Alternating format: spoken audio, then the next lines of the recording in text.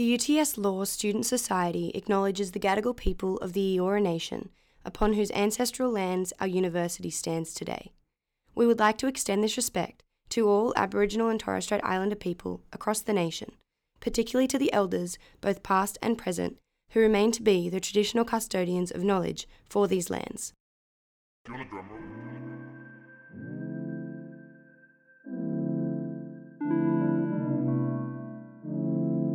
Oh, it's going.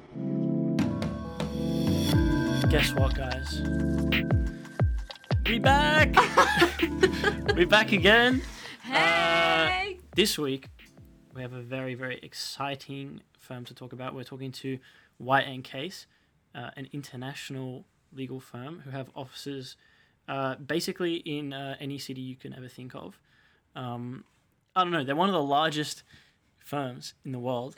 In the world. And they have offices, literally all over the world. So we're getting some great international guests on today, which is exciting. Emma? Yeah, so I think these guests, although they're in the same team, they have quite different and diverse stories about how they got to White & Case in Sydney, and some really great advice about applying to global law firms and what you can expect as a grad. So I think this is a great episode to listen to if you're thinking about applying for clerkships or a grad job, or you want to learn more about what it's like to work for a global firm. All right, so should we get into it? Yeah. All right, so hi everyone. We have Andrew and Shika here from White & Case. Thank you both for coming on. I think a great place to start for both of you, maybe just to tell us a bit about yourselves, your experience, and how you got to White & Case. Yeah. Do you want me to go first, Andrew? I do, as usual. So my name is Shika Hegde. I'm in the project finance team at White & Case, Sydney, and I'm a junior associate in that team. I've been at the firm for about a year and a half now, and I was previously at a mid-tier national law firm where I did my grad role and my first year of being a lawyer. I moved to White & Case to be exposed to, I guess, more complex deals in the project finance space, and obviously also have that exposure to an international platform. Andrew, do you want to give your little summary of about yourself? I'm Andrew Holtzman. I'm aggressively American, but I trained as a lawyer in London at a firm called Hogan Lovells, which is a US-UK firm. And after qualifying in the UK, I also spent some time in Dubai, and then came here to White & Case, also in the project finance team, although I'm an associate. So I guess I have one up on Shika's junior associate, but no, just kidding. She's just being modest and I'm being self-aggrandizing. And did you come for the weather, or what drew you to Sydney? Yeah, the Thai food, pretty much. All right, interesting. Great. Well, I mean, thanks for the little summary. It's kind of how we roll in with all the guests. And we're going to continue that. If you could give us a little summary about the firm a little bit. I can start this time. So White & Case is an American firm primarily. I mean, that's where a lot of its base is located, but it's a very global firm. So America is like the seat, but it's not a New York firm, which is a little different from a lot of the really traditional American firms, because it's, I think, mainly located in DC, but although there are offices all around America. But and they also have offices in virtually every major financial and corporate center across the world. It's a firm that's really strong in infrastructure and finance work. I think that would probably be what people might say it's known for globally.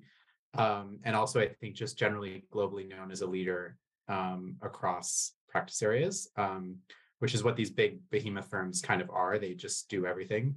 That's the nature of the beast. I also think White & Case has a really strong Asia presence. That might be something that stands out about it. So as compared to a lot of the other firms you would see that have big names in London, I would say it's probably a bigger name in Asia than most of those firms would be. And I guess Australia, putting it in context in Australia, Australia is kind of like an outpost for White & Case. So it's a pretty recent practice that has been built up, and it's been built up around project finance. So that was the sort of founding practice area, and other areas have kind of grown up around that, supporting it, and also um, feeding off of the lovely work that it attracts. But it is a full service law firm in Australia, so there are practice areas, all the practice areas you would expect more or less at a big law firm, although it's still kind of a baby in Australia relative to its other offices. Although I have to say, one thing that's crazy about being at White & Case in Australia is I think we recently looked at a list of all of the biggest infrastructure assets in Australia, renewable infrastructure assets in Australia. And we personally, Shika and I, in the last like few months, have been on the financings or refinancings of the majority of the largest renewable assets in Australia. So it is really a firm that very quickly captured that market just by bringing in some of the best partners and in the space.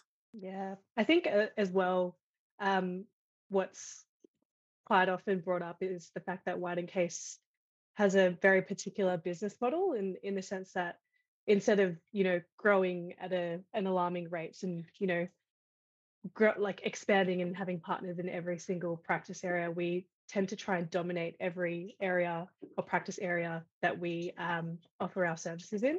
So I mean, we recently just have been building up the debt finance team. We've just incorporated an antitrust team as well. So we're very particular when we want to hire someone into the White and Case family, and also start a new practice group, because we sort of take pride in the fact that we deliver services to top end clients, and we deliver the best services in the market. So yeah, that's also one of the reasons many people are quite keen to be involved in White and Case, or join White and Case, just because of the reputation that it has.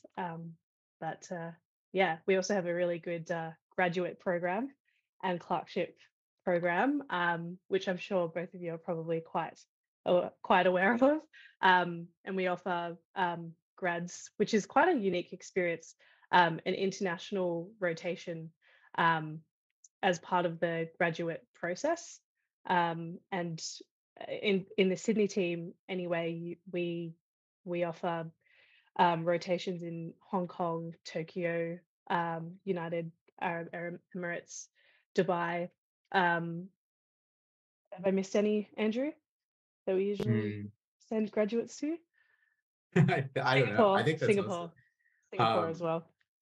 And I think worth noting that you can go to Melbourne as well, so that you have one guaranteed, if you choose to take it, guaranteed international seat, and then you could also go to Melbourne if there's a practice area you're interested in. Right now, Sydney doesn't have as big a scope of practice areas as Melbourne has, and so you can go to Melbourne if there's something you're interested in, which is, I guess, potentially unique. I don't know which other firms do that. Wow, that's really cool. And I think we're going to touch a little bit on clerkships and graduate positions later. But I think generally, what does it mean to both of you to work in a global firm? And I guess what impact does it have on the work that you do? And how important is it to you to be working at a global firm? I guess, Andrew, we can already see that in practice, considering where you've been, where you've come from. But yeah, what does it mean to be a global firm? I guess putting it in context, most of our clients do not think about things regionally. They think globally. So the banks that we represent are investing in deals in every region and every country. They might have focuses, but they're not just thinking about Australia, certainly, and they probably aren't even just thinking about just Asia. And what that means is that they are looking at, when they negotiate deals, they don't just look at the deals that people are getting in Australia. They're also looking at the deals that people are getting in London and Dubai and New York. And it's important that we be aware of the global trends in finance and how these deals are structured, and what clients expect. Also, when you play in that field, clients just have different expectations in terms of things like how quickly you turn things around, and the level of accuracy with which you do your work, the level of quality with which you produce your work. So like Shika will often review my work to make sure that it meets that standard as opposed to its usual tendency to fail to meet it. But there is just kind of a different language that all of these firms that are globally dominant have. And frankly, when you talk to another lawyer who's at one of these firms, you kind of understand there's an unspoken understanding of how things should work and the order in which things should be done. And that's all just kind of common across the world. So I've worked in 3 countries now, and it's really not different. I've issued legal opinions. Well, I haven't issued them. No one would be interested in my personal legal opinion, but I've drafted legal opinions to be issued in the UAE, London, and Australia, and they really have the same basic substance. And the reason for that is just that people around the world have come to expect the same things from these firms. So I guess that's really kind of what it means to be at a global firm, is to play in that field. It also means that you can go wherever you want. So I could go to New York next year and work, or I could go to Japan and work, all extremely within reach in my career. So it's not just your international secondment as a grad. You also, that's open to you throughout your career. Go where you want to go, and where the work would take you. I might follow up on that with you quickly, and sort of ask, for both of you, is that sort of what motivated you to want to work with White and Case, or were there sort of other motivations? Because from a perspective at uni, in terms of especially clerkships and graduate roles, I think a lot of people around me talk about the firm as the opportunity they want to take because it gives them these international options and opportunities. And I wonder if you guys have any sort of personal experience with that sort of thinking. Yeah, absolutely. I mean, I definitely moved to get that international exposure and actually, have exposure in relation to project finance deals on an international level. My old firm, given it was a national firm, I was kind of sort of pigeonholed in a particular area of property finance. And you kind of reach a point where when you're a junior, you want to be exposed to as much work possible in different practice areas, and also having an international scope adds an additional layer of complexity, and also having the opportunity to travel overseas as well and work in different offices. I mean, White and Case is quite a very well connected international firm, and it's often encouraged in the Sydney office. Just having the opportunity itself to be able to work in different offices and make connections with other associates around the world is something that I think is a really valuable offering, I guess, that White and Case gives to junior associates.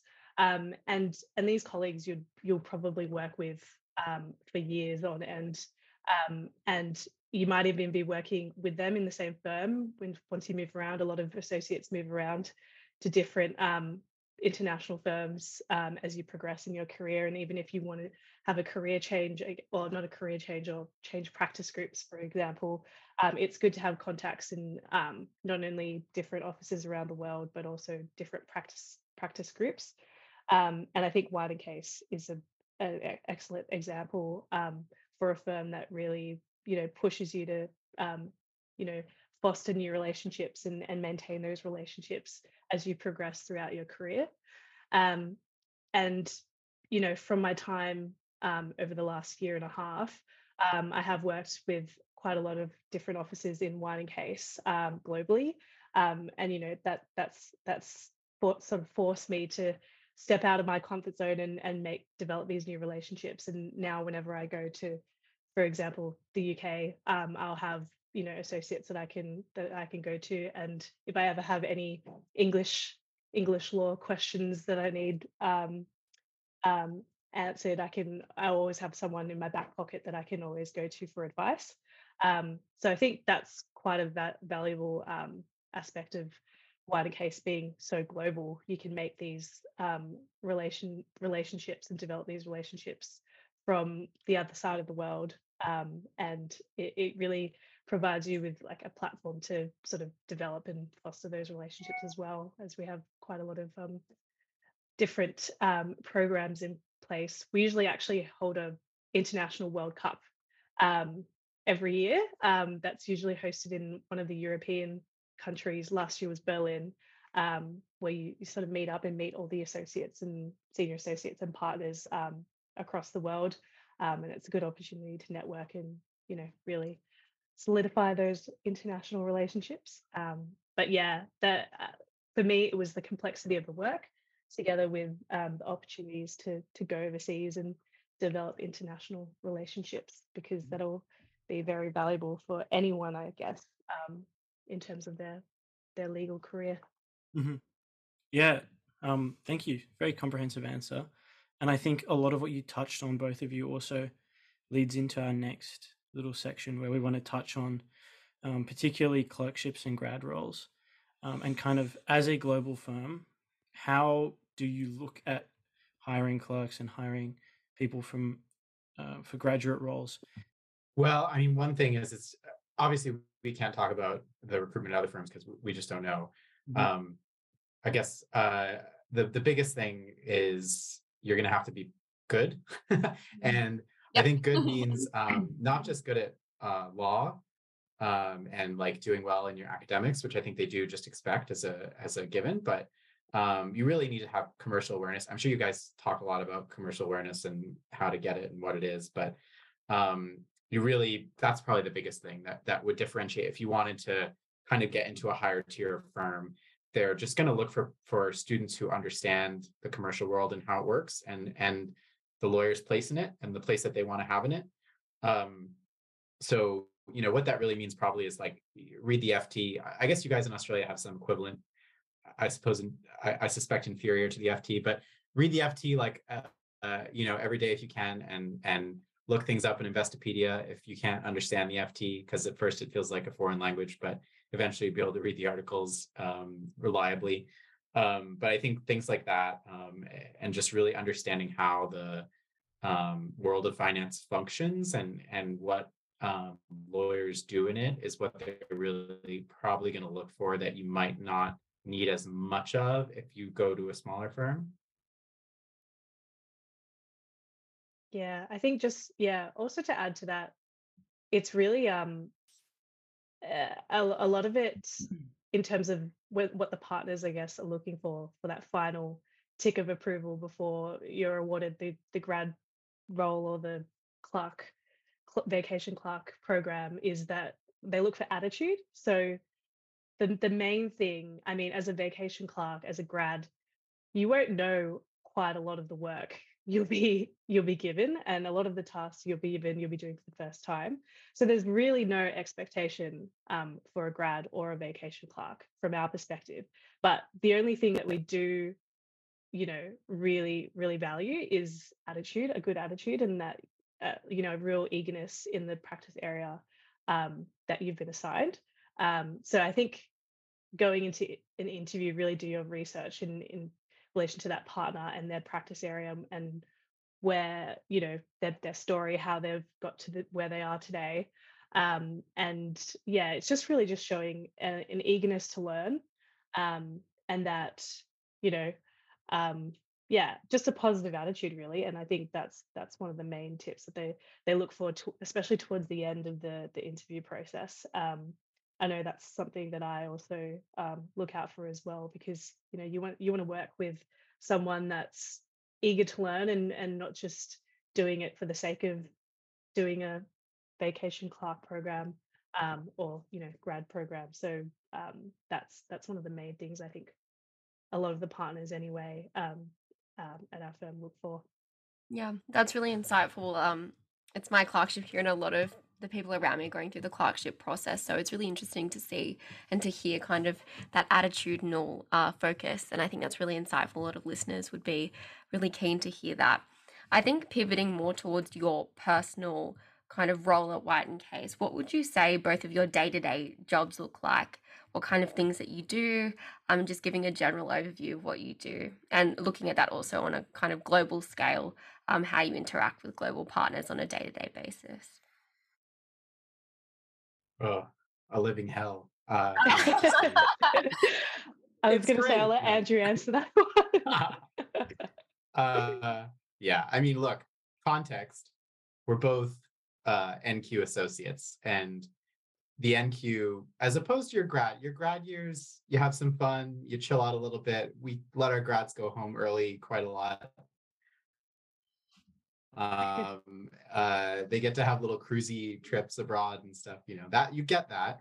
And then when you hit NQ, it's really time to put in what you might call the sweat equity, which is just how you build your career. If you want career options in the future, you got to build them during our time. So that's just context to say Shika and I are both in the time when you really grind it out. There are ups and downs. So sometimes you're really busy, sometimes you're not that busy, but a lot of the times you're really busy. But yeah, so Shika and I, generally what we would be doing, is everything. But I guess as a context, what we're doing is helping to finance renewable energy infrastructure. So we represent either people building infrastructure projects or the lenders who are going to have it built. And depending on which side of the deal we're on, we're either reviewing documents that are written by the people trying to build the thing for the lenders and deciding if we can agree to the terms of those documents, or we're writing those documents for the sponsors and arguing with the lenders about the terms of them. Shika and I, as junior associates, are going to be really driving the deal. So we're going to be leading the grads in getting the lovely CP process, which is basically the box ticking that needs to happen when you're doing $1 billion. I mean, we regularly do billion and plus dollar deals very regularly. So when you're doing a deal like that, the volume of stuff that just has to happen is hard to explain in a brief amount of time, but we're the ones kind of driving that, making sure everything's getting done, figuring out what's left to do. Shika's always reminding me what I forgot about that I should have thought of, and asking me to insert the addresses into documents, which we fight about. And then on the bigger scale, there are also the actual big chunky documents like the facility, the document that actually says the main terms that you're going to give this money on and get this money on.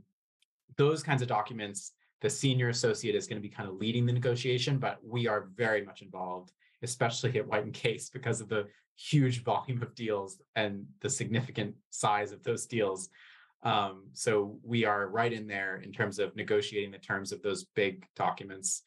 And we're also supervising the grads all day. And in terms of global stuff just hits you and you don't really, like today, I looked at a prospectus based out of the US and I drafted the Australian portion, just like explaining some Australian law provisions relevant to the companies to describe the risks that need to be described in the prospectus. And that just came to us from a US partner who said, can you do this? And conversely, we are often leading the jurisdictions abroad. So we're often the lead counsel and we need to liaise with lawyers in Spain. Where have we done, Shika? Spain. We do Spain a lot because there's a big contractor that's there that we would work with.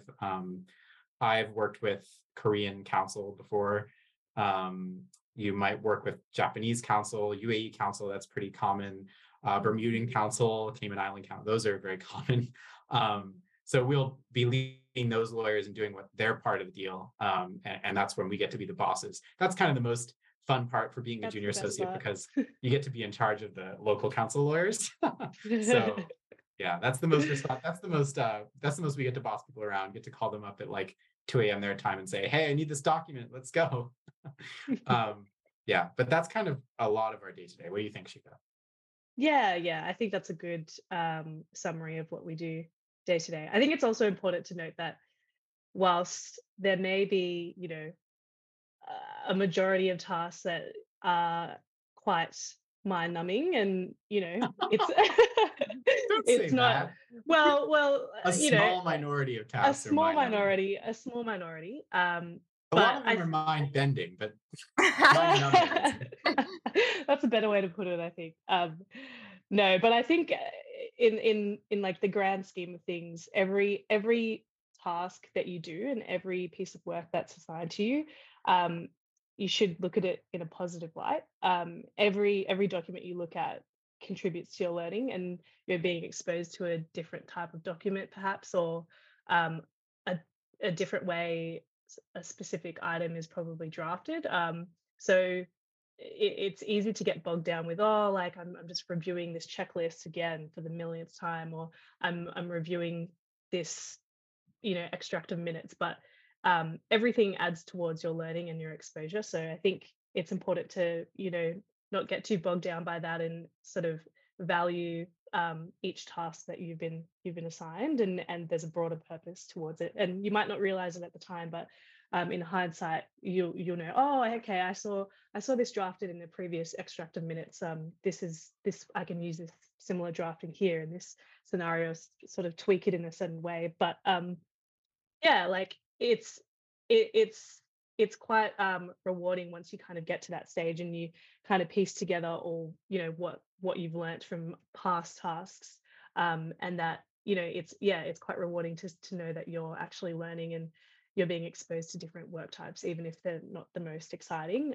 Everything sort of adds up in the grand scheme of things, towards, you growing in terms of your career and your legal career. So yeah, I think that's something important for grads to note, as you kind of advertised when you're applying for the grad programs, the really exciting parts of law, and going meeting clients and going to closing deal drinks and that kind of thing, which is definitely there.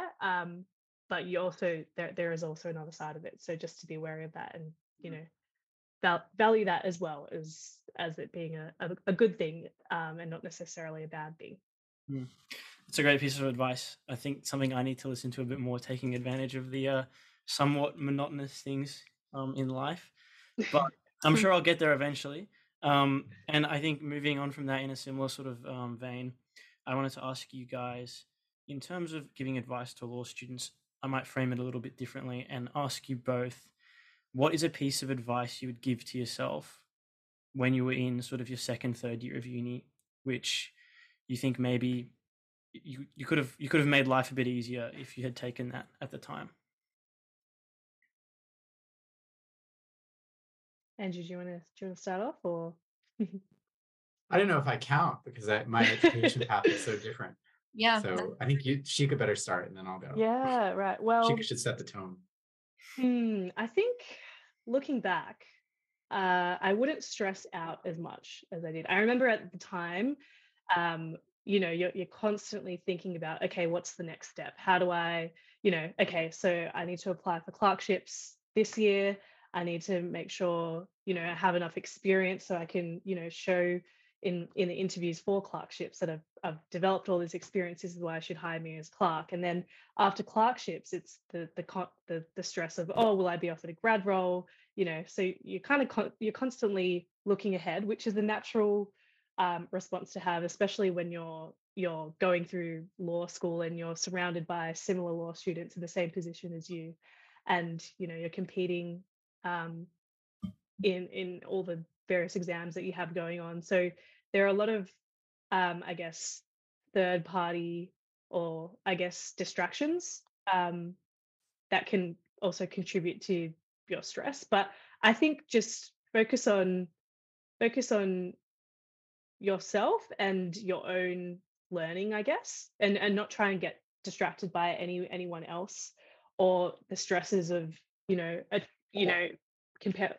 Maybe don't try and compare yourself to other law students, in particular, and just focus on yourself. I think that would be the main point of advice that I would give my second year to third year law student self, because then I guess if you're not so concerned about what everyone else is doing around you and what everyone else is achieving, or the experience that they're gaining, you can really focus on yourself, and then naturally opportunities will just come your way, I think. But yeah, I know it's easier said than done, but that's what I would do. I think I'll give a slightly offbeat piece of advice and say you should spend some time giving back to your community and building up knowledge of the charitable sector and of service work. And the reason I say that is that as you get more experienced, you get more expensive, and there are fewer opportunities to do really substantive pro bono work as you move up the chain. When you're grad, you can do a lot. In your first couple of years being associate, you probably can't do quite as much. And because I came into my previous firm with a lot of experience leading charities and sort of in the public sector, like I was able to go to the firm and say, I'd really like to do this work, and they gave me amazing pro bono work. So I was able to represent families of people who had passed away in nursing homes. I was able to represent the families of the deceased in terrorist attacks and all kinds of really cool work. And that was because I had that knowledge built up. So I guess that's one piece of advice I would give, is that like now is a time when you can use your time to give back. So do that to the extent that you can. And that way you can walk into a firm with that background and bring that as well, because all firms at this level are looking for people who want to do pro bono. It's important. All firms at this level, pro bono is important. When I was hired at White & Case, that was one of the things that they were really excited about, was like my pro bono resume. I'm not saying it's the thing that's going to get you hired. It's not your day job, but all firms want it. And I think when you're in uni, you have a unique opportunity to spend time doing that. So you may as well. And I think also one thing I would add, and just to emphasize what Shika said, is if you're in clerkships or your grad rotations, it's important to know that the ones who are kind of out there schmoozing the partners and making a lot of noise and seeming like they know all the latest deals in the market and that kind of stuff, they may be very good, depends, but you're not necessarily seeing their work. And we, the associates who are ultimately going to tell the partners who is a great addition to the team, are looking at the work. And so it's okay to be quiet. If you're quiet, it's okay to be the person who doesn't want to go out to drinks every night with the team. That's fine if your work is good. Like personally, I don't drink and I don't like to go out to events. So it's always been my view that if my work is good enough, I don't have to. And so I think that's just something to remember, is that if you're not the one who wants to be gregarious and Mr. Head of the Law Society and all that stuff, it's okay to, because your work can show through. Great. Well, what a diverse and inspirational way to end. Really interesting advice. And I think for two people who are very much in exciting and buzzing careers, this will be really exciting things for our students to hear. So I think we should wrap it up there. Andrew and Shika from White & Case, thank you so much for coming on the podcast. I think our students will be really excited to hear about what you do and really inspired by what you had to say. Thanks, guys. Thanks for having us. Good luck. Bye. Good luck.